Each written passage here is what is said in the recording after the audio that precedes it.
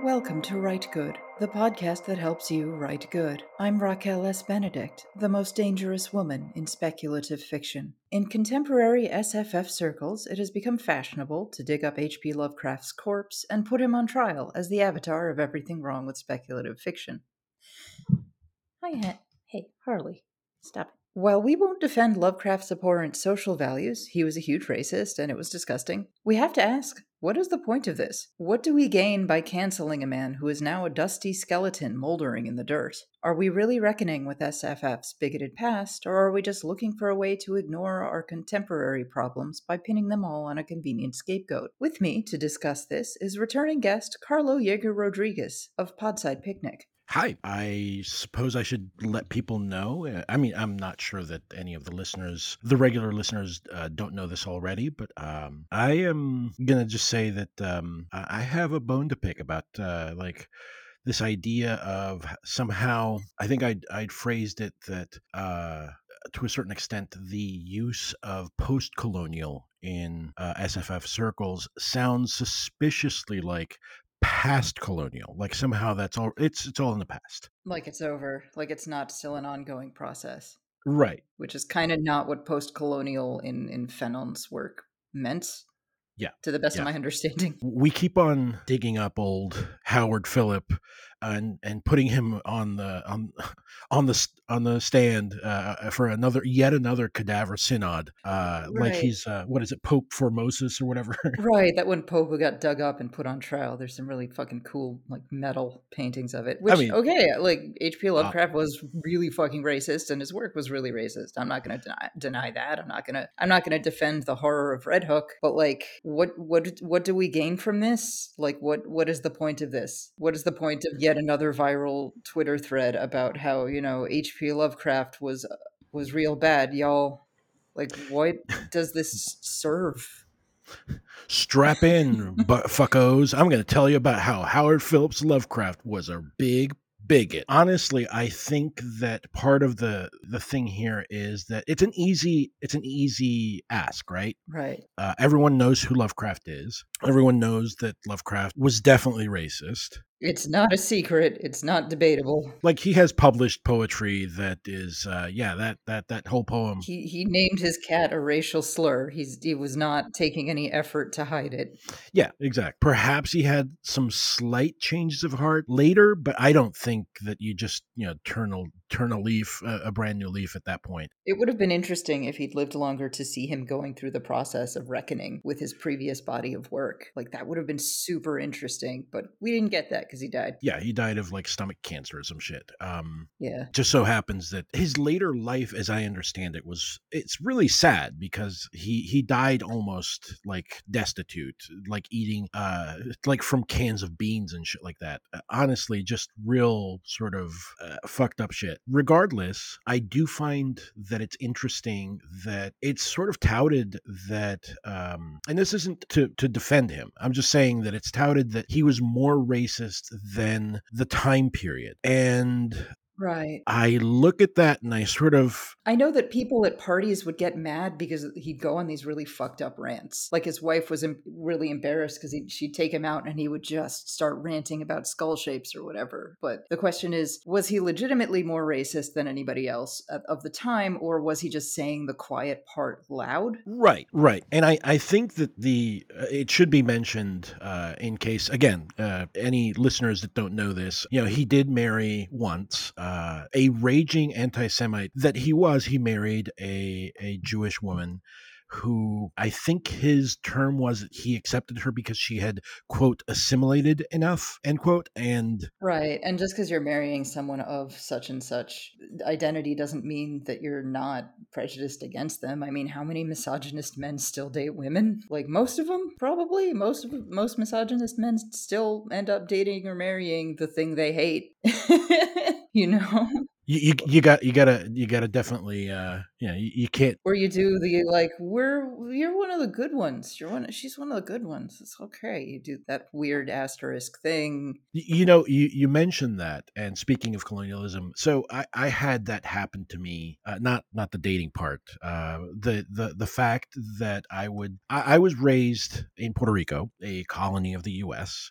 Even though in 1953 the colonial status was swept under the rug at the behest of the U.S. Right. They asked the UN to let's not pursue that any further. So it's no longer publicly called a colony. It's a Uh, commonwealth now, I believe. yeah, Whatever the fuck that means. it is neither common nor wealthy. So No. I don't know. I don't know what the fuck. Well, somebody's getting that wealth, but it ain't Puerto Ricans. What is it? Brock Turner is that fucker. Is it Brock Turner? I forget the Bitcoin dude. Ugh. Amongst many others. So anyway, the I think Brock Turner is actually the dude that got the 6 months on a rape charge. Oh, right. But that might be another thing. Yeah. The reason I went on that tangent is because when I was going to school, I went to a school on a military base because my parents were teachers there and I could go for free. And generally speaking, I was a student alongside enlisted officers' kids, FBI kids, and so on. And invariably there would be some of the more U.S. or Anglo kids that would be like, yeah, but I would comment that they were saying something nasty about some Puerto Rican kid, and I'd say like, but dude, I'm Puerto Rican. He's like, no, you're not really Puerto Rican. Ooh, fun. Not to me. And you're like, Jesus Christ. See, after a while, you just stop sort of fighting against it because it's like, how do you even Right. really engage with that? Right. Like, this isn't an argument I'm going to win. I'm just going to feel incredibly depressed afterward. It's more trouble than it's worth. You're not going to crack the shell. You're not going to teach them anything. Right. And that's in I was going to school in the 80s. So, Yeah. H.P. Lovecraft was dead for quite a while since then. My point being that even for the time, H.P. Lovecraft was, as you commented, I think he was in line with the ideas of the time. Let's point out that, I mean, in the, I think, 40s under FDR, or was it the 30s, there was the massive eugenics campaign started that eventually sterilized a third of Puerto Rico's women. This went on to the 1970s. And if you talk to liberals today, the way they talk about Puerto Rican statehood is Puerto Rico exists for us. Puerto Rico exists as a resource to get us another couple of electoral votes so we can win elections. That is how mainland liberals talk about Puerto Rico. They talk about statehood purely in terms of, oh, we'll make Puerto Rico a state. Like, does Puerto Rico want that? Would that be good for Puerto Rico? Do you have a right to just completely absorb this island with its own culture and its own its different language? Like, they still very clearly, casually have the colonialist mindset. They still very clearly, casually see Puerto Rico as U.S. property, Yeah. whether they want it or not. And this is like nice little liberal people too. This isn't even conservatives, but this is still an incredibly fucking racist, white supremacist, colonialist mindset. And it's quite casually expressed by people who are supposed to be in like the nice liberal party. Right. Like Puerto Rico and Puerto Ricans are not Right. for themselves. They don't exist for their own purposes. They exist for our purposes. And Right. It's really frustrating to hear that even from people who you'd think are sort of fellow political travelers, because people who talk about decolonizing their fucking bookshelves will say that. Yeah. With zero irony. Yeah. And when you point it out, they're just like, or it just refusal to confront it. I know people got so angry at Trump. Sorry, that rustling in the background is my cat playing with a toy very loudly. But people got very angry at Trump for casually joking about, oh, we'll trade Puerto Rico for Greenland or whatever. And it's like, Harley, fucking Settle down, cat. Jesus Christ. And yeah, it's rude, but at the same time, this is saying the quiet part out loud. Like, Puerto Rico is not free. It is U.S. property, whether it wants to be or not. And he's acknowledging it in a crass way, but this is the fucking reality. Yeah. And I'm sorry, but we'll trade it for Greenland versus, we'll make it a state. Like, in essence, that's not different. Yeah. At the heart of it is still, this is our property to do with whatever we please. Well, I mean, that's what's at the fucking heart of it. Same fucking shit. Yeah, I mean, the funny thing is that I was just reading. I forget if it was a post by Nydia Corfor or China Miéville about the H.P. Lovecraft bust that was used as the World Fantasy Award. Right. And let me see if this sounds sort of familiar.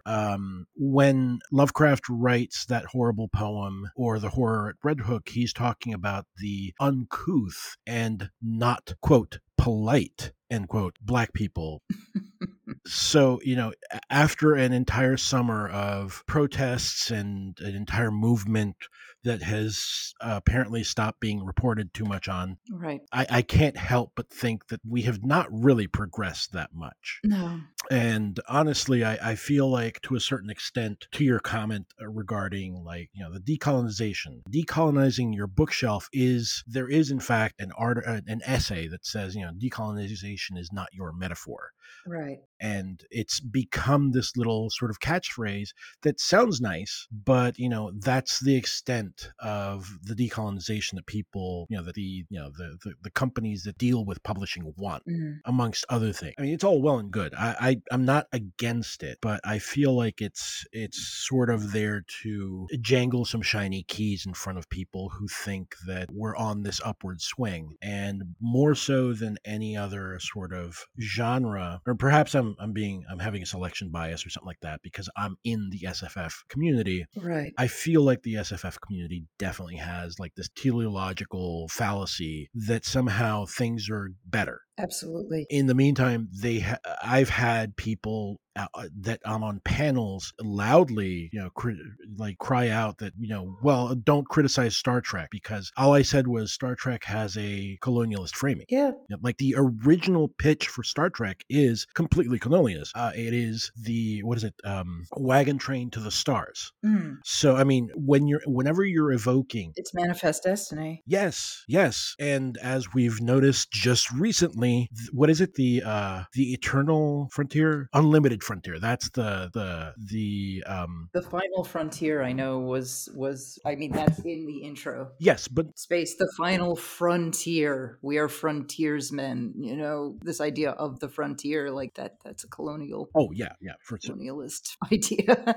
I'm sorry. Yeah, but there is. It's like this woke colonialism, like Starship Troopers, really. So, where the fascist army is like multiracial and gender neutral and stuff. I'm like, that's cool, but they're still like space Nazis. They're just like less racist space Nazis, kind of. There was just last year, I think they're trying to revive it, the Endless Frontier Act in the U.S. Congress. Ooh, I don't like that phrase. Yeah, right. I think that doesn't even, like, I don't even know what to do with that.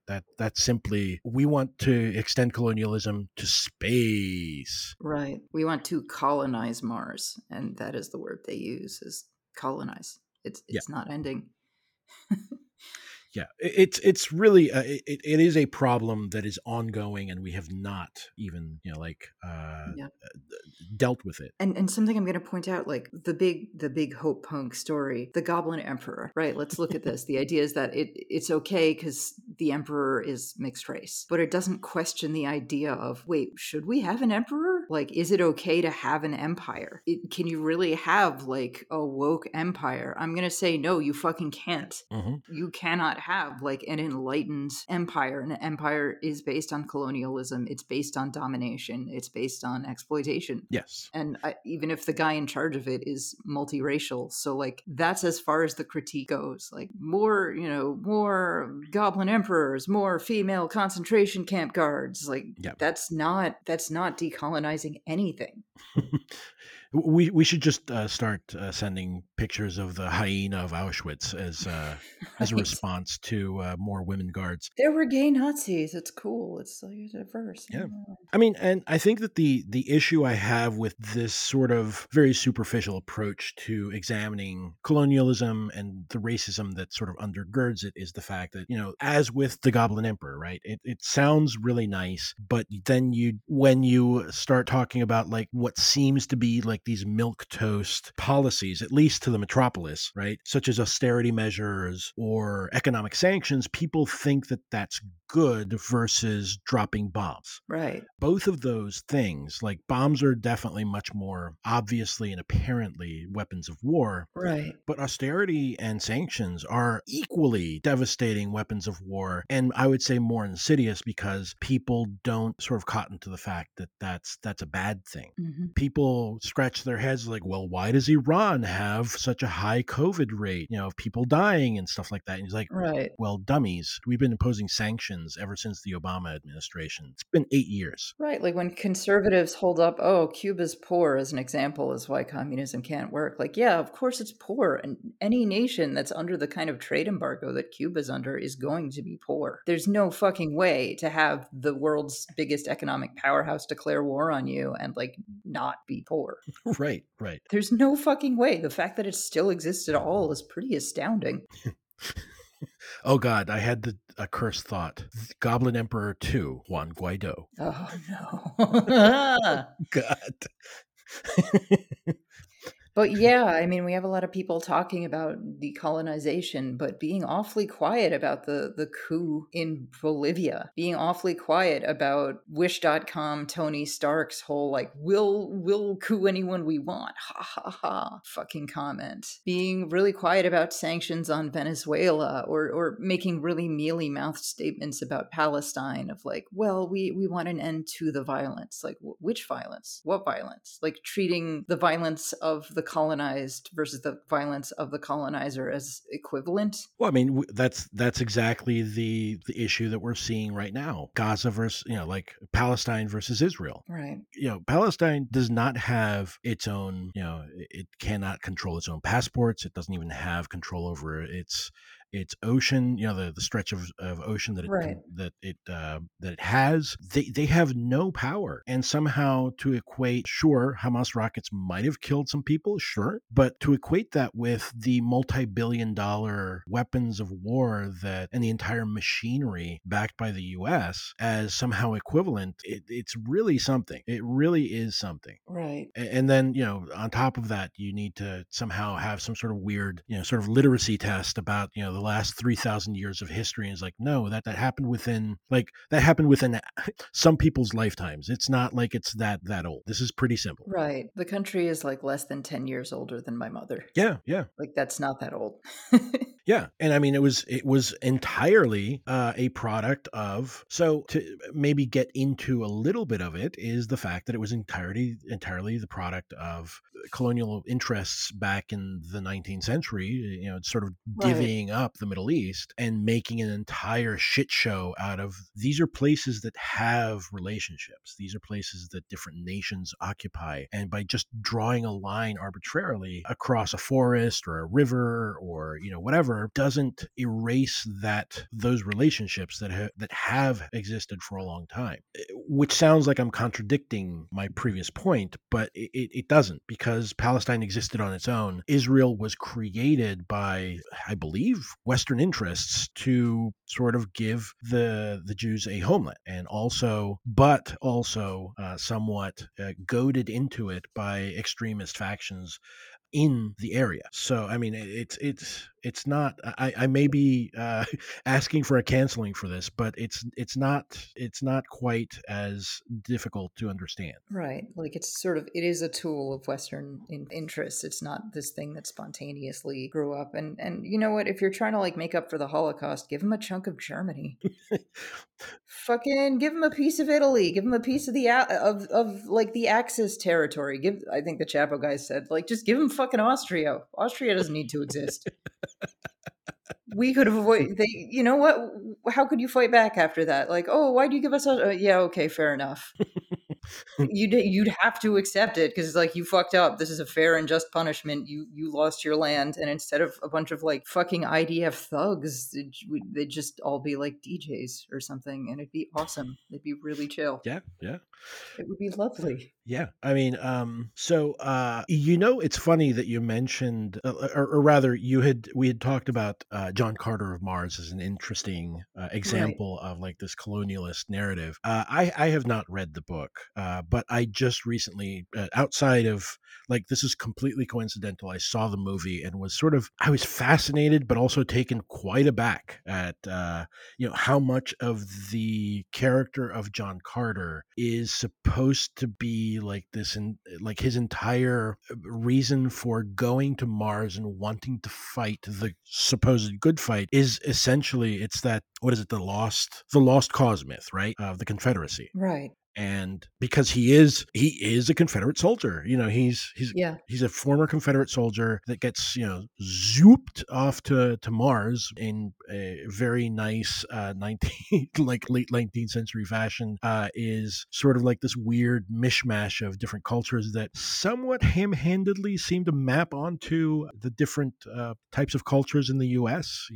Right. Right. You have the red Martians. Aha.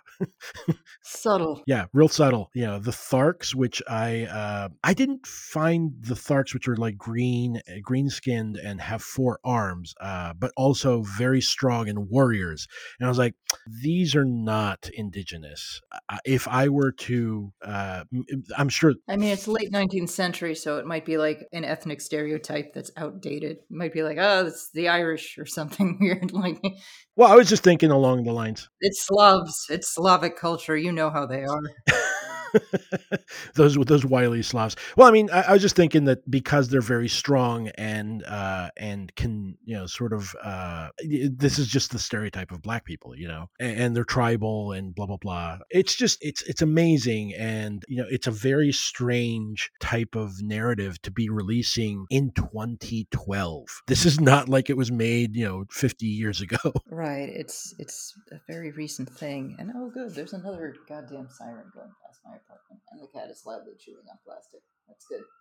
That's good. God damn it. Sorry, I live close to a hospital, so these things happen. Harley, though, I don't know why you have to bring in loud plastic and crinkle it. I don't know why you have to do that, cat. You are a little jerk who needs attention all the time. Cats are supposed to be aloof, and you're not. No, no. Yeah, and I mean these sort of colonialist attitudes and problematic racial coding. I mean, it's everywhere. We got Lord of the Rings here. Mhm. I do want to point out that one of the things that is really interesting to me about Lord of the Rings, and this is it's sort of like a weird flattening, right? Mm. Because as soon as the movies came out, the orcs looked very different. But by Tolkien's own, I think in his own letters, let me see if I can find the quote here. Yeah, his orcs were much more yellow peril. Not great. Oh. They were described as, quote, squat, broad, flat-nosed, sallow-skinned, with wide mouths and slant eyes. Oh, great. Yeah, yeah. Yuck. Yeah. But to be honest with you, like, it's weird because after the movies came out, that image became they're black or they're tribal. They're like Maori or indigenous. Yeah, I can see that. I mean, the way they're portrayed in the movies, which again were pretty recent, is like dark skinned, lots of Mhm. tattoos and piercings. Like, And this is like a Peter Jackson special, right? Because yeah, have you ever seen his remake of King Kong? no. The natives of Skull Island in King Kong are honestly like just straight up black skinned, and they're portrayed sort of like as a sort of degenerate race. Ooh. It's really off putting once you think about it. I enjoyed that movie for what it was, but he did not stop to sort of examine some of the problems with trying to adapt, sort of like a pulpy adventure that sort of deals with a lot of the same sort of colonialist outlooks, back in 2007, I want to say. I might be wrong, but, like almost 2010 or something, it's not too long ago. So, I mean, as much as we want to say that this stuff's in the past, it's also it's very much in the present and the very recent past. And even if Harley, would you fucking stop it, cat? Jesus. Sorry. Even if, like, you take away the signifiers, the syntax is still there, the structure is still there, the idea of empire and colonialism being good is still there. I think, like, instead of a golden age space opera, which was very overtly sort of colonialist, I feel like we have almost more of a gilded age space opera, where it's like the structure of the stories today that are really popular. It's really similar. It's still this very like hero with a thousand faces stuff. It's still very much kings and queens, and the structure is still there. It's just like, okay, the hero is diverse, but what does it mean for the hero to be diverse when the structure is still the same? Well, And we know what that structure leads to. yeah, I mean, That structure in every single instance has always been like some sort of racial supremacy. It has always been very patriarchal. It's just, oh, there's a woman in charge. I bring that up constantly, but Paul Verhoeven Starship Troopers, like that's what we got now. just this smiling psychopath, like was it Carmen Ibarra or whatever her name is, Right. just flying her little spaceship and bombing from orbit, nuking the bugs from orbit. Right. You mentioned the Gilded Age, and I've been really sort of kicking around this idea that a lot of space opera it takes its cues from stories about the Age of Sail, and it adopts this very paternalistic sort of viewpoint, right? That somehow I think the only sort of space opera-ish thing that I've read that doesn't necessarily sort of set off my spidey senses in that sense is something like The Left Hand of Darkness, where the Le Guin is saying that the Ecumen is not interested in domination. They're interested in sort of sharing information. Right. But even then, I sort of look askance at it because everything else is not that. Every other space opera is not that. Right. I mean, even not to harp on Star Trek, but like Star Trek is an Age of Sail narrative, more so in the New Generation, because the important thing here isn't necessarily the inhabitants of the planets that they visit. The more important and who is more centered is the relationships between the ship's officers, and I find it really interesting that in a sort of post-scarcity example of some people call it an example of like fully automated, gay, space, luxury, communism. Which I don't think it is. Mm-mm. The fact that who's centered in these stories is always the crew of the Enterprise. I understand the reasoning behind it. You have a budget. You can only spend so much. You can't have an anthology show.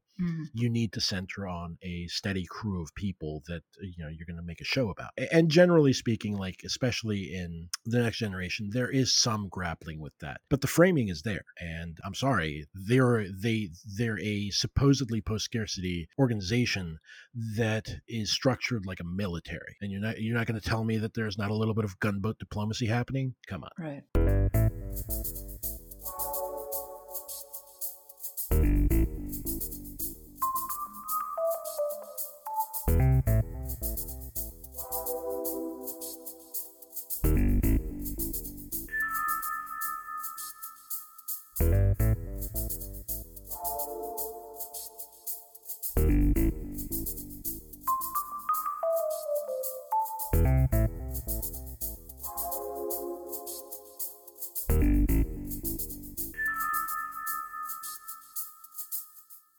I suppose we should probably move on to one of the things that sort of set this idea off, like this conversation off, which was Shiv Ramdas's essay. Really bad essay. I'm sorry. This is like college freshman shit. Yeah, it's not very good. Supernatural or Super Unnatural, an examination of post-colonial horror. And I'll say right off the bat that to be perhaps as careful and as fair as I can be, I just think that it just misinterprets certain aspects of horror, and it tries to sort of do this by tying it to Lovecraft somehow, to sort of invalidate the idea that horror is this colonialist genre. And Which, like, Shiv Ramdas talk to a Latino challenge.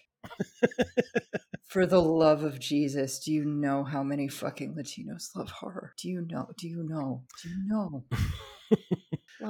Well, I mean, we just recorded, like, Quiroga with his horrible tick monster. Come on now.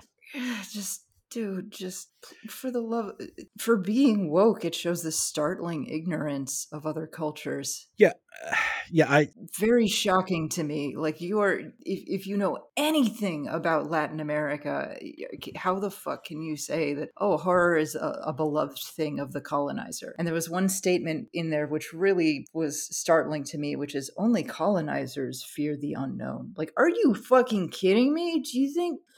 Okay, to the colonized people, the colonizer was the unknown, and it was pretty fucking scary.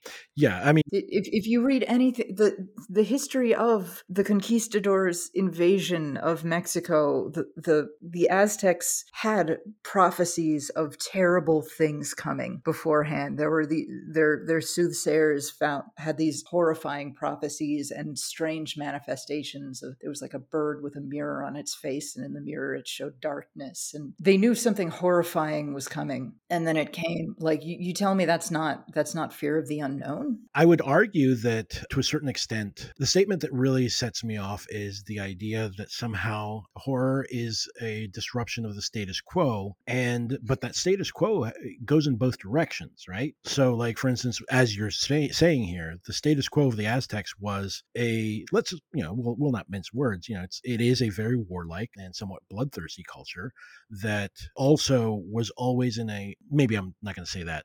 I'd say that they had their foundational myths regarding, the different suns and whatnot, and the idea that you needed human sacrifice specifically, to stave off the coming of the fifth sun, which was the catastrophic one that they were afraid of, sort of speaks to me of like this idea of like a perpetual war, except that it's a perpetual spiritual war, which isn't to, sort of say that the Aztecs were awful. They had their own culture. It definitely wasn't our culture, and they definitely had a stratified society where, certain people were perfectly fine to die at any moment. I would say that to our standards right now, it seems like a brutal culture, but our standards right now sort of sweep under the rug or hide from us the fact that many people in other parts of the world are just basically cast aside or sacrificed for line goes up. Right.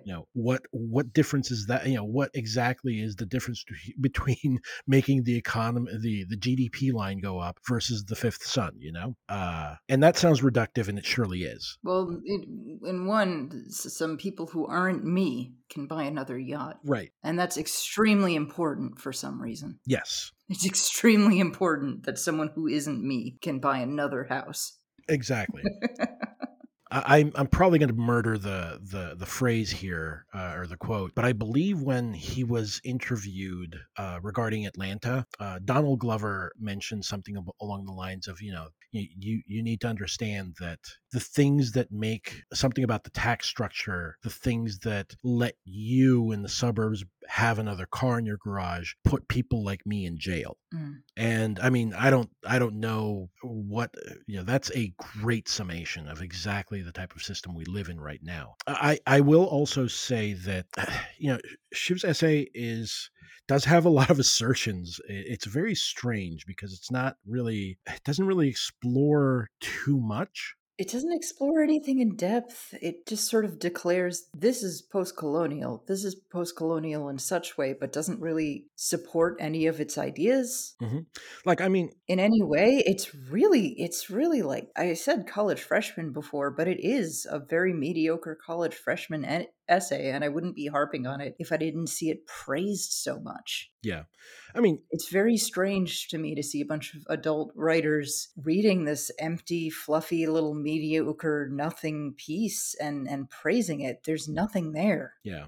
One of the things that sort of really was interesting to me is the fact that he spends like a couple of paragraphs. Like, if you're, the thing that is really interesting to me is that he spends a couple of paragraphs sort of delineating what is out of scope of his essay. Mm-hmm. When, I mean, honestly, I would have spent a couple of sentences. And one of the things that he asserts is that there's not a lot of scholarship around the, oral traditions of storytelling and whatnot. Which is not true. I don't know outside of... There's a fair bit of scholarship. It just takes effort to get it. Yeah. I mean, and this was not a high effort piece. This was not this was not an essay that required visiting a library and using JSTOR. This was a couple of Google searches, maybe. I would also say that, like for instance, personally, I remember, and this may not be the exact same thing that he's talking about, that, I remember like in the 90s, there was a bunch of books by Jan Harold Brunvard that he had that sort of collected all these sort of urban legends. And what are urban legends? You know, they are oral. That's an oral tradition. Right. That's oral tradition. It's modern oral tradition. Like the vanishing hitchhiker, the choking Doberman. There was a huge thing about like urban legends too in the 90s. A ton of horror movies were about urban legends. There was that crappy horror movie called Urban Legends, and also Candyman was all about the exploration of urban legends, particularly urban legends in low-income urban Black neighborhoods. And I mean, I will say this, that a lot of those urban legends, my feeling is that a lot of them are a product of like this end of history, right? The idea that the end of history has come and that somehow there's this growing unease that this is as good as it's going to get. So then you also get interesting sort of series and TV shows that sort of question authority whilst also being part of that authority, like the X-Files, for instance. Right. So, it is, I will say that we could probably draw a pretty straight line between that type of idea of like what X-Files and these urban legends are trying to do to current conspiracy theorists and QAnon. And I feel like that's worth examining, not just sort of discarding it and setting it by the wayside because, that's inconvenient to my, to what I want to say. Because I feel like part of the problem also is that there is a process of colonization within the United States of sort of subjugating, poor and marginalized communities like people are like right here in South Baltimore. We have I forget if it's one of those trash incinerator plants, and the health results of that trash incinerator plant. Like, okay, so I live out in the county. I may be unbeknownst to me, I may be benefiting from that. But the South Baltimore people, which are probably mostly Black and not quite as wealthy, have all these health issues, asthma, all sorts of lung problems. This is something that's environmental racism. Oh yeah. I mean, this is also something that's happening in Puerto Rico, which I've been the shelling of Vieques Island. Well, there's that, but also there is a trash incineration project that that there's been protests about, and it's exactly that. Like, the air is just filled with fucking ash, and people are just getting all sorts of diseases. Yeah. But yeah, like Vieques is a colony of the main island of Puerto Rico in a certain sense. They don't have their own hospital. Like the other day, there was They have staggering cancer rates. Oh, yeah. Partly because the USA uses it for target practice for experimental weaponry. And that shit is just floating in the water. So local people have just horrifically high cancer rates, and they have to take a ferry to go get chemotherapy. Or anything else. Yeah. I mean, they have the Navy left, I believe, in 2011 or 2010. But that shit's still there. Oh yeah. I mean, the sick joke of it is the fact that they were using depleted uranium rounds in Vieques as sort of like a way to train for like Iraq and other places, right? The local Surgeon General of the island said, "Oh well, no, the cancer rates don't surpass the baseline." And you're like, "Come on, dude, come on, man." Mm-hmm. Like their incredible cancer rates. Like he was trying to say that because of the isolated community and genetics and so on. And you're like, come on, man. What genes? Oh, Puerto Ricans have better anti-cancer genes. Their skull shapes just deflect cancer. It bounces right off. Their low forehead ridges. Whatever the fuck. Give me a break, dude. It's truly amazing. Their genes. Fuck you. Yeah. Because of their genes. They can't. What's unbelievable? Just. But that does bring us another aspect of colonialism and imperialism too, which is that shit always comes home. Mhm. The horror of colonialism comes back to the heart of the empire slowly, but it comes back. Like a lot of the suppressive methods used abroad end up being used for crowd control, for protests. A whole lot of the techniques that the IDF uses to subjugate Palestinian civilians, a lot of those methods end up being used by American cops. Yeah. When dealing with crowd control, when dealing with BLM protests Right. a couple of years later. Well, I mean, You see it over and over and over again, which is, I guess, another side of colonialism, which oddly enough, I think the decolonize your bookshelf crowd doesn't seem to note that. Like they'll talk about cops as now that it's fashionable, even though all of their biggest heroes are basically super cops, they'll do like, cop bad, cop bad. It's like, okay, well, why cop bad? Why cop bad? Where did he learn to do these things? There's no acknowledgement of that. There's no understanding of that because overall there's a massive lack of intellectual curiosity, I think. going back real quick to Shiv's essay, because I do have a couple of more points on that. It's Yeah, I have trouble coming up with points on it because there's like nothing even to talk about. It's just well, I did want to say that his tying horror to Lovecraft to sort of discredit it as not being post-colonial enough is an interesting, like he's pulling off an interesting thing here, which doesn't really hold up because, like, for instance, one of the more interesting, like fascinating things Lovecraft does is that he, like Shivs is saying that Lovecraft's idea of horror, because he's going off of Lovecraft's essay on supernatural and horror. I forget the name of the essay right off the bat. He's talking about like status quo, right? And he says that he doesn't really grapple with the idea that Lovecraft's more fascinating thesis throughout a lot of his work actually is that the idea of a status quo is an illusion. Like, we do not have a status quo. What we have is a convenient illusion that we tell ourselves, and then it's just pure chaos bubbling underneath. Like that's the entirety of his thesis regarding like Cthulhu and the mythos and whatnot, is the idea that we think that we are at the top of the food chain or creation or what have you, but that's not true. These alien extraterrestrial ancient semi-deities sort of produced us as sort of like an accident, that we're just a joke, and a bad joke at that. And I feel like that is truly a demoralizing and terrifying concept, right. that is not being engaged with in this essay. Right. Another concept, another aspect of Lovecraft's work that a lot of the critics don't really engage with is social class. Like these rich old families, they're never the good guys. Oh, yeah. Yeah. Like old aristocrats in Lovecraft, they are always just demonic, inbred monster people. They're horrible. And also Alienation. Leslie Lee III of Struggle Sesh had a really great essay in Blood Knife about Lovecraft Country, and he mentioned this. Nearly all of Lovecraft's protagonists feel isolated from society for a variety of reasons, not unlike the alienation blacks and other marginalized people experience. Alienation is at the heart of the black experience of America.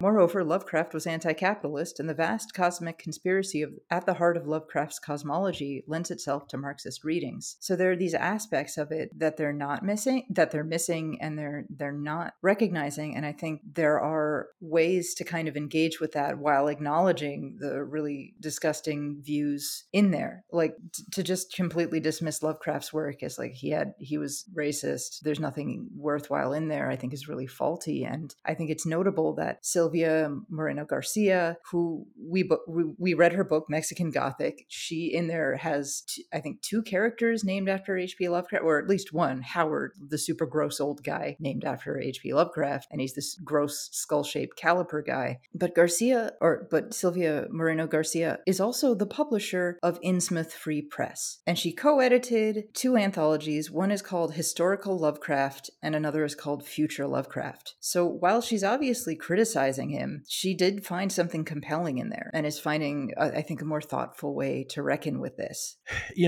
When you say that, I also always come back to the idea that, one of the things that I feel is what people are fighting against regarding Lovecraft, apart from, like, obviously he's got his definitely bad things, like he's racist and all that stuff, but they're really trying to fight with the idea that a lot of his stories are just in the public domain. So people are invited. Right. People who he would sort of pale, go pale with terror writing his stuff are able to publish and sort of imagine things and sort of remix it in different ways. Yeah, there's one, I'm reading it right now. It's a short one, a novella by Victor Laval called The Ballad of Black Tom, which takes Lovecraft's, probably his worst work, the horror at Red Hook, and I mean worst not just in terms of racism, but also in terms of just writing. It's really like kind of an incoherent story, I think, and recontextualizes it, and he's turning it into the story of this black hustler who kind of gets involved with the weird, spooky, demonic rich guy's plans just because it's like, look, the world's fucked. Oh, this is going to destroy the world? Oh no, I would sure hate to destroy this world that I live in. Gosh, that would be terrible. You mean all you super rich racist fucks get a taste of your own medicine? Okay. Oh no, we'll disrupt our current society? What? Oh, that'd be so bad. Would sure hate to see that happen. I think one of the more damning things in the essay is actually the assertion that the colonized are not able to detach themselves from their everyday existences, and that in fact horror comes from, like, this horror of the status quo being disrupted comes from a place of privilege, which even a cursory glance of the source material that Shiv is referencing, Lovecraft admits it. He says, and here's the quote, the appeal of the spectrally macabre is generally narrow because it demands from the reader a certain degree of imagination and a capacity for detachment from everyday life. Relatively few are free enough from the spell of the daily routine to respond to rappings from the outside, which sounds like a sly dig at Poe. And tales of ordinary feelings and events, or of common sentimental distortions of such feelings or events, will always take first place in the taste of the majority.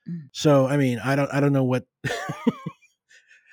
Right there, that entire essay is sort of just taken apart. I'm sorry. And to the idea that, oh, only the privileged are afraid of a disruption of the status quo, like, I'm sorry, but the oppressed know that shit can get even worse. As bad as stuff is, the status quo, if it changes, it can get even worse. So I don't buy the idea that, like, oh, they fear the disruption of the status quo. Like, okay, but people know that, like, a disruption of it can make things even worse than they are now. Go ahead and read about the history of Columbus coming to Dominican Republic or Puerto Rico and how the Taínos' status quo was disrupted by that.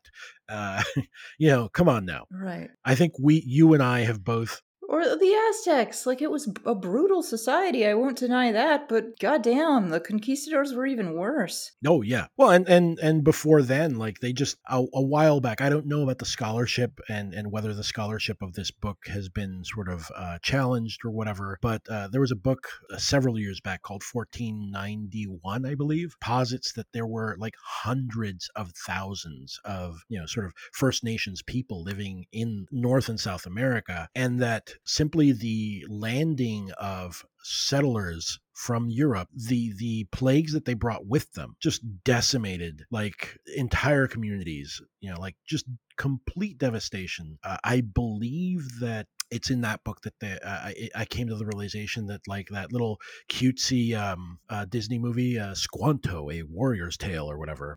Right. Squanto is suffering from severe PTSD and loneliness because he had to bury his entire village. Right. And he needed, he looked for some sort of companionship. This wasn't if he had had his druthers, he would have not been going to any white people. He would have found some of his own people, but they're all dead. Right. And, like, sadly, I mean, because he was kidnapped and forced to live in Europe for a while, like, that's probably a culture that he's familiar with in this fucked up way. It's a culture that's established that he understands. Like, he spoke English. So it's like, okay, this is a thing I'm kind of used to. All right, cool. Like, yeah. Fuck, that's how bad shit was for the guy. I don't know, man. It's sort of difficult to really grapple with all of it because, I mean, it's hard to get into the head of a person who's been through something that fucking bad. Like, nothing in my experience has been on par with something that goddamn bad as what he went through. So I don't know how to get into that mindset because I haven't experienced anything like that. Not to that scale, not even to a fraction of that scale. It's truly amazing. And again, like, perhaps going back to like the idea of like this internal colonization process that's happening in the US. Like we've mentioned that, once it reaches a certain point outside of the metropolis's borders, it comes back, and it sort of manifests itself in these really weird ways. I know that you and I've talked a lot about Poltergeist, right, the movie, and I didn't really think of it until I came upon this idea that the majority of haunted house narratives, where, speaking of supernatural, sort of something that disrupts the status quo, all of these haunted house stories are sort of based on this need to grapple, like the people there are grappling with, to a certain extent, their inclusion amongst the landowning class. And it's a very bourgeois sort of fear, right? I will give that status quo idea a little bit of a weight here in this type of thing, because it's basically, it's the end of Poltergeist, we find out that, spoilers for a movie that's 40 years old at least, we find out that they've built an entire housing development on a graveyard. But okay, but whose graves? Like, are these white people's graves? Because is that what the story is about? Because I mean, the entirety, like, if we're being honest with ourselves, like, most of the US is an entire grave. right? It's this idea that somehow what you have gotten, your house, your property, you will have to grapple with what that means, and what how you got that is a really interesting way to look at haunted, like the idea of the haunted house narrative. And I feel like, at least in American, I don't know if that's entirely true about John Carpenter's The Fog was very overtly about that too, like really explicitly about like the people who founded this happy community did some real fucked up shit. Right.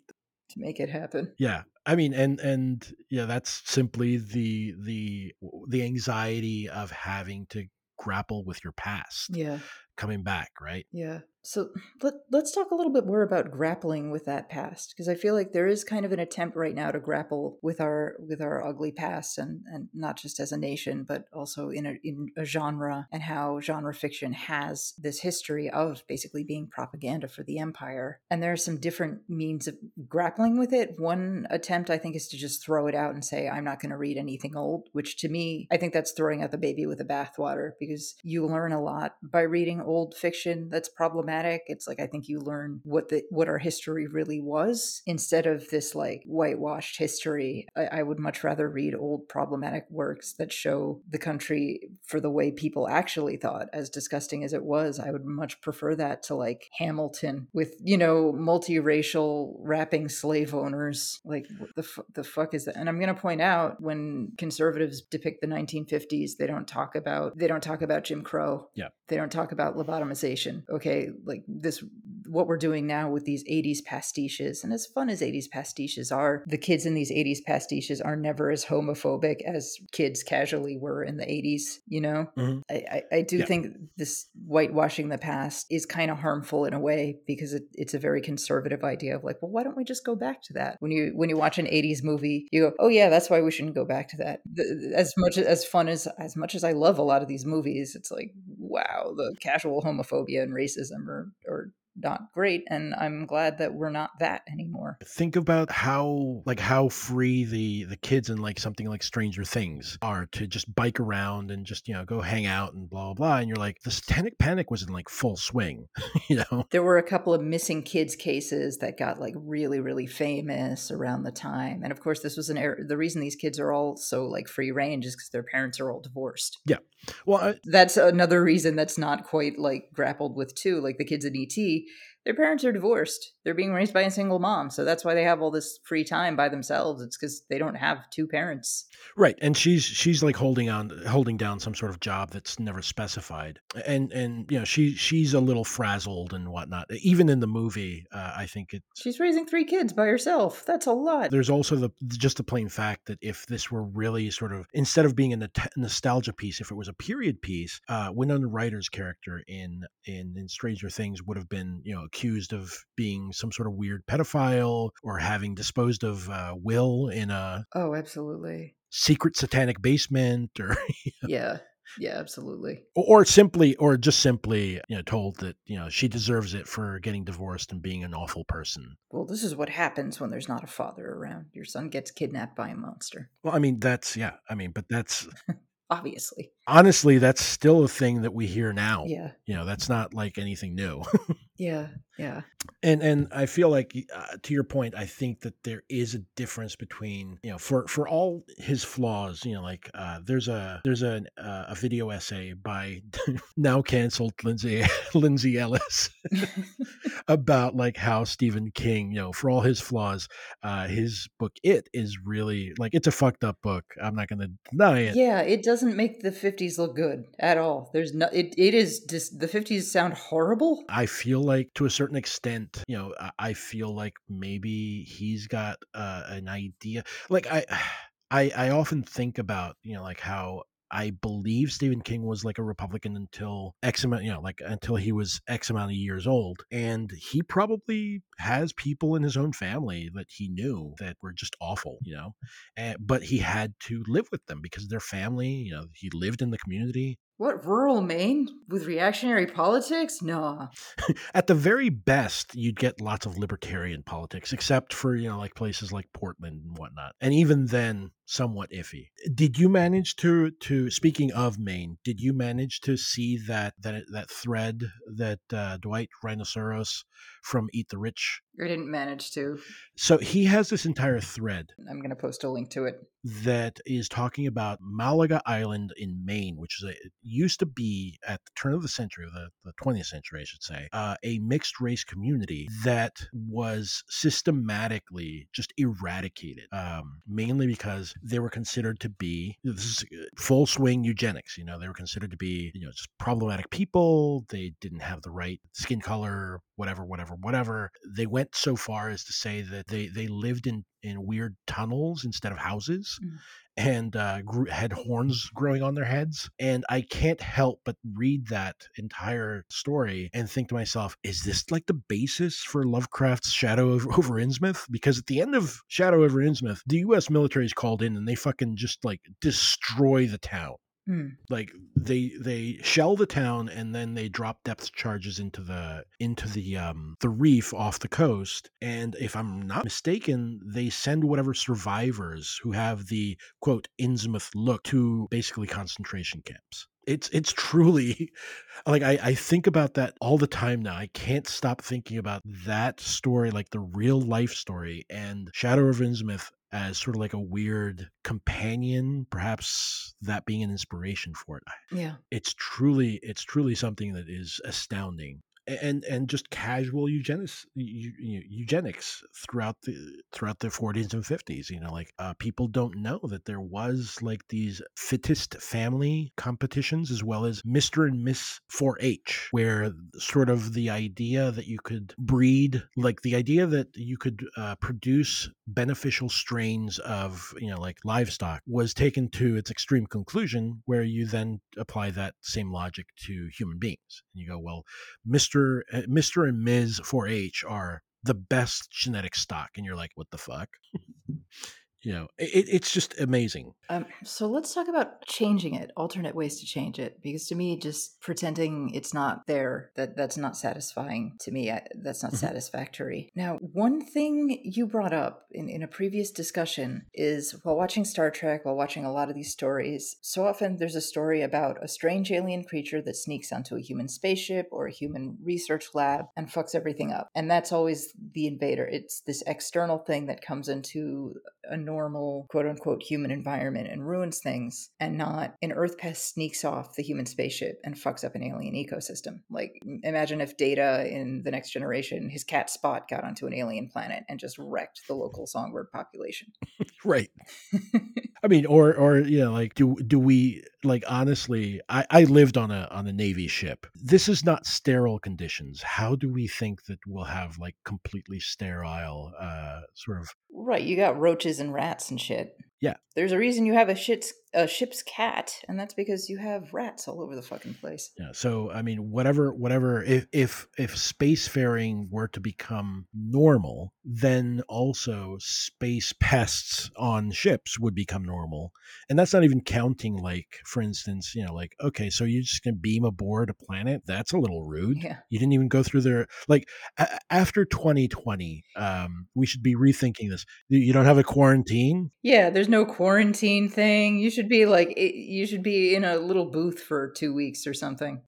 Yes. Yes, exactly. Sanitize your hands, wear a mask. No, they're just right out there, barefaced. Yeah, I mean, just beam aboard. Fuck it, we got the technology to do this. Yeah, the idea of diseases and whatnot is completely. I mean, it does work to a certain extent. The disease aspect, at least, like just regular flus and whatnot, is usually not dispensed with because it's the quote future. It's the future. It doesn't exist. Okay, fine, but we have bacteria in our bodies. And most of it's like benign or even beneficial to us. That doesn't mean it would be benign or beneficial to an alien environment. Just the various bacteria colonies that help us digest food, like that might be a huge problem for an alien environment. You don't know. Fucking Picard might take a dump in an alien toilet and like just wreak havoc on their fucking water supply as his weird human fecal bacteria just like corrupt the entire water system. You don't know. Yeah, God, could you imagine, like, Picard dropping a deuce just causes an interplanetary incident? Curiously, Ray Bradbury, who was not leftist or liberal really, had this framing in The Martian Chronicles. Earth ruins Martian civilization by unknowingly passing on the chickenpox. Yeah. I mean, he was capable of saying, "Are we the bad guys?" in a way that I think a lot of contemporary, even very liberal, we love identity politics, we love diversity in our fiction writers aren't. Because I think there's this idea like, well, if I'm a diverse avatar of the Empire, then it's okay. Like, yeah, I'm still a soldier for the United States, but like I'm queer. I'm just gonna be point. So like, no, you can still enforce the Empire's evil even if you're queer. I think that was a big part of the point of Isabel Fall's story, and that's part of why so many people got mad, because it really made them question. It makes you question your own role in imperialism in a way that feels very uncomfortable. Honestly, and this is probably not my lane to talk about at length, but when the trans ban to the military was floated out as something that Trump wanted to do, honestly, me having been in the military, I was very conflicted because honestly, no one should be in the military. Right. And, I understood it at the last that it was, that it's more of a rights thing than anything else. But honestly, like, yeah, no one should be in the military. Like, right. The military will fuck you up, man. It's just gonna, like, if you have any anxiety or any self-worth issues, imagine going into an organization that tells you that you're a piece of shit because you were 2 minutes late. Yeah.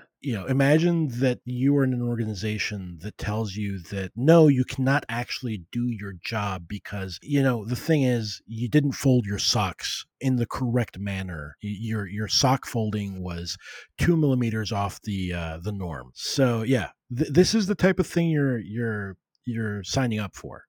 Right. Not to mention the fact that I just, like, the other day, like, this old memory bubbled up, and I wonder if it's still happening, where on the ship, every aircraft carrier has like a contingent of Marines.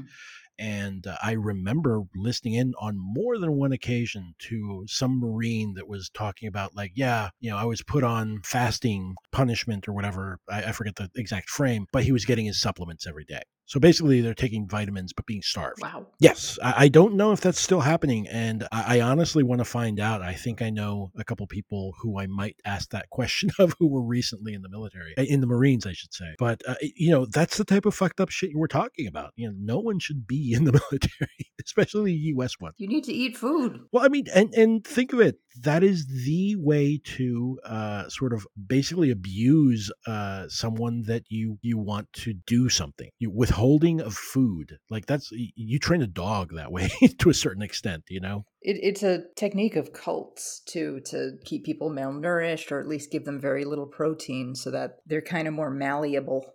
Yeah. I mean, once you're hungry, Because you're tired, you kind of don't really have the strength to resist or question much. You just sort of go along with whatever. we had talked about this and you were like completely shocked. Speaking of sort of like diseases and how they're used for imperialism purposes, the fact that when I was in university taking a history class, a Puerto Rican history class, the professor told us that he wasn't trying to be like, he was actually trying to be, what do you call it? Conciliatory. He was saying that like initially when the U.S. came to the island and after the invasion, they thought Puerto Ricans were just lazy and awful people that didn't want to work. And this is supported by the documentation of the time. But he said, but no, the thing is that there is some scholarship about how what had happened wasn't that they were lazy, it's that they had a disease.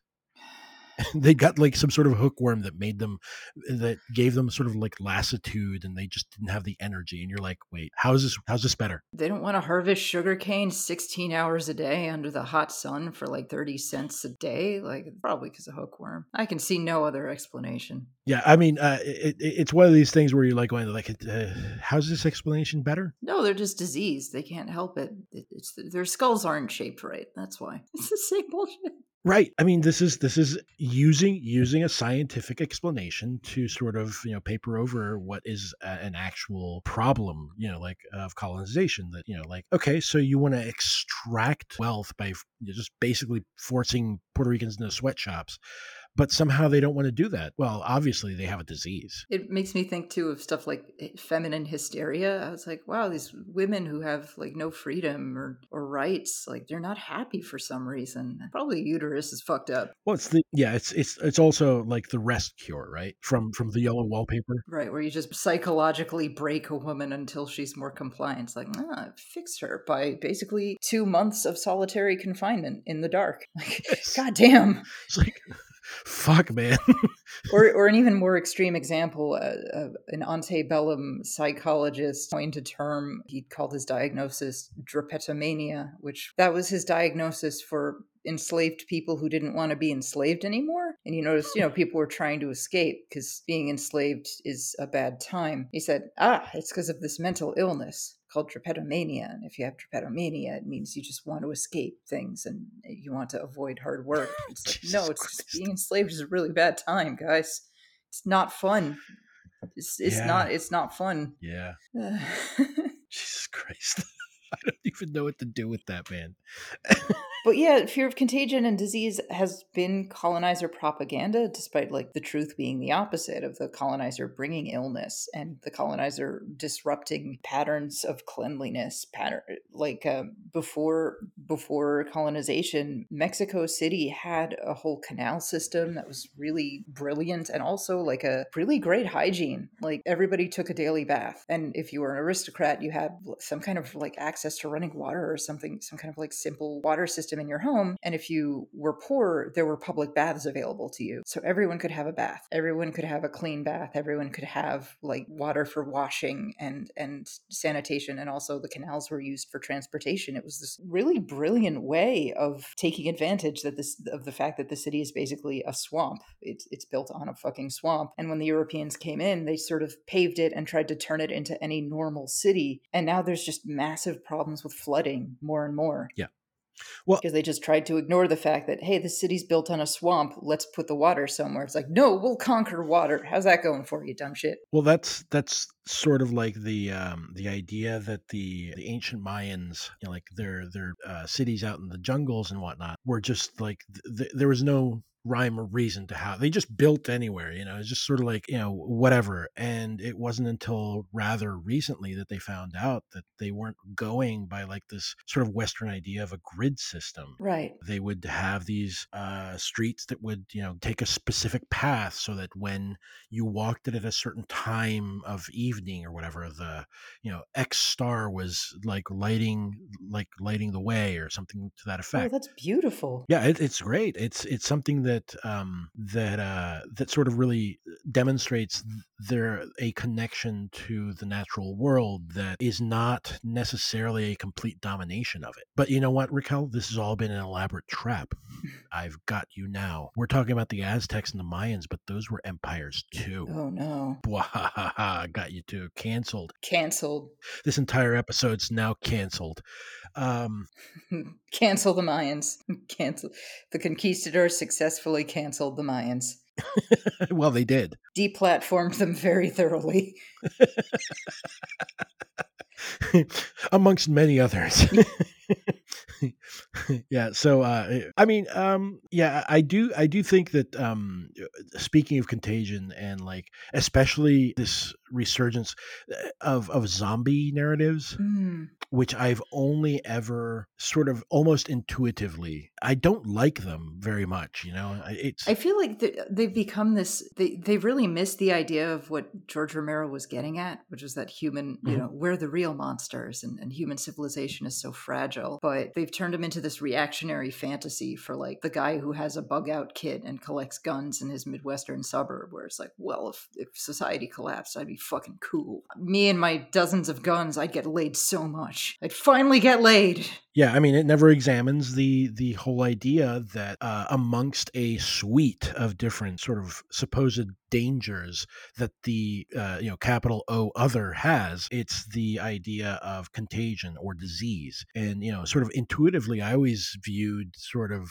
zombie narratives as sort of like underclass, the fear of an underclass uprising, or immigrants, or both, because we can be intersectional. And what's so interesting is that it's so far away from the original concept of zombies, which was slavery. Basically, it's some kind of magical, some kind of witch doctor taking away your free will and turning you into this zombie slave. One of the earlier zombie movies, like White Zombie, which it's not a woke movie, obviously. It was made in the 1930s, but that's what the zombie is there. It's in having your will and your mind stolen from you. And there's a scene where some kind of evil witch guy has some kind of plantation staffed by zombies. And that ties in to colonialism so well. That's so much about the horrors of colonialism, because what the fuck else were the colonizers trying to do, the indigenous people, but turn them into fucking zombies? If America could turn all the Puerto Ricans into zombies, and they fucking would. They'd love to do that shit. And it's something that's kind of interesting is at the end of Shaun of the Dead, the happy ending is basically that. They've got zombies working as just menial shopping cart return guys. Yeah, like menial labor type stuff. Yeah, and checkout counter girls. They've got the zombies doing that, and that's considered a happy ending because they're integrated into society. And it's this idea was the source of horror with where we started, and now we're seeing it as a comfort. Yeah. Did you ever see The Serpent in the Rainbow? No. I haven't rewatched in a while, but I found that it sort of misses an opportunity, because I always felt like, especially the resurgence of sort of zombie narratives in the area at the time, always smacked, to me at least, of poor insurgents being tortured so badly by the Papa and Baby Doc regimes that they're just completely sort of catatonic, just wandering the street. I think they try to sort of touch upon it, but it's not really examined that closely, because of course it's a movie made by an American studio. You don't want to, right? You don't want to piss off anyone at the studio because you implicate the U.S. in what's going on in Haiti. Right. Yeah. Yeah. I don't know what to say, man. Yeah. The zombie one is, the original zombie story is really, there's a lot there. I do think that it's really interesting that Shaun of the Dead does that, but it does it in a cutesy way that I don't know if it works entirely as sort of a critique, because we're supposed to feel a little bit of warm-heartedness because he's got his best friend who's been zombified, chained in the shed to game with him, just playing video. Christ. That's fucking bleak. You're not really supposed to think about it too hard, which is fine. I mean, it's a comedy. You know, you're not supposed to think about it that hard, but I do find it like striking that's the essence of what it was always about. But now we're presenting that as like, and that's okay. Yeah, exactly. Yay. Look, Raquel, zombies are actually, you're trying to, sort of talk about it's a special type of neurodivergent type of person. You can't just do that. Right. Right. It's like what? All right. So we've been talking for a while, so why don't we bring it to a close? Final thoughts? Go read horror, folks. It is fun. Yeah, horror's good. Even if it's not your thing, there's a broad selection of different things that fall under the umbrella of horror. Not everything is splatterpunk. Horror is good and subversive, and if you're worried about horror being colonialist, read some fucking horror translated from another country. Come on. We did an entire episode on Horacio Quiroga recently. Go read his stuff. All of that is horror, more or less. Right. What's that book? It's like Gay Mexican Dracula. Yeah. It's the root of Ice and Salt, is it? Something like that. That's Silvio. Yeah, I think it's called that. I could be wrong. Let me see here. It's about like a sailor on the ship of death that carried Dracula over. Yeah, the Demeter. Yeah. That sounds pretty good. It's like it was sort of a famous Mexican novel, but it just recently got an English translation, and you might want to check that out. That sounds pretty cool. Yeah, Silvio Moreno Garcia actually ran a GoFundMe to get that translated. It is, in fact, called The Route of Ice and Salt. So it does sort of detail like the entire sort of like the amazing sequence of the Demeter leaving Transylvania, whatever port was nearest Transylvania, and reaching London as like a ghost ship, which could have been a novel in and of itself. But, Oh, yeah. But Bram Stoker only had so many pages, I guess. Yeah. Other than that, also Silvio Moreno Garcia has this it's a sci-fi story rather than a horror story, but it really hits upon some of the stuff we've been talking about regarding sort of colonialism and the difference between actual resistance, hashtag resistance, and just regular people. I believe it's called a short story called Them Ships, which is sort of like a modernized retelling of the story of the Malinche. Ooh. Who is, speaking of the Aztec, she is credited with being the indigenous woman who helped translate for Hernan Cortés. Right. And it's really interesting. I haven't, every once in a while, that memory of reading that story bubbles up. It's also in podcast format at Escape Pod, if I'm not mistaken. Cool. Okay. So let us wrap it up. Where can our listeners find your work? I podcast rather regularly over at patreon.com/podsidepicnic. I also have a forthcoming article that will be showing up in Blood Knife, which is a review of The Goblin Emperor.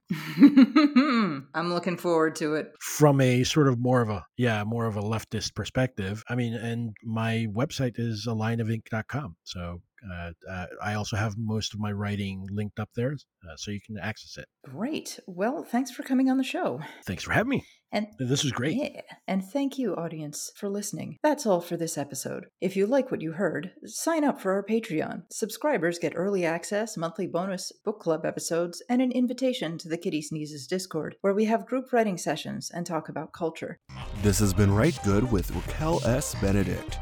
Hosted by Raquel S. Benedict and produced by Matt Keeley for KS Media LLC.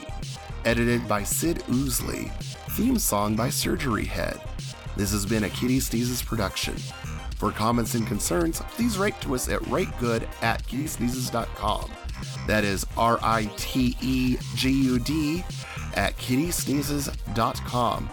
If you'd like to support us, please visit our Patreon at patreon.com/writegood.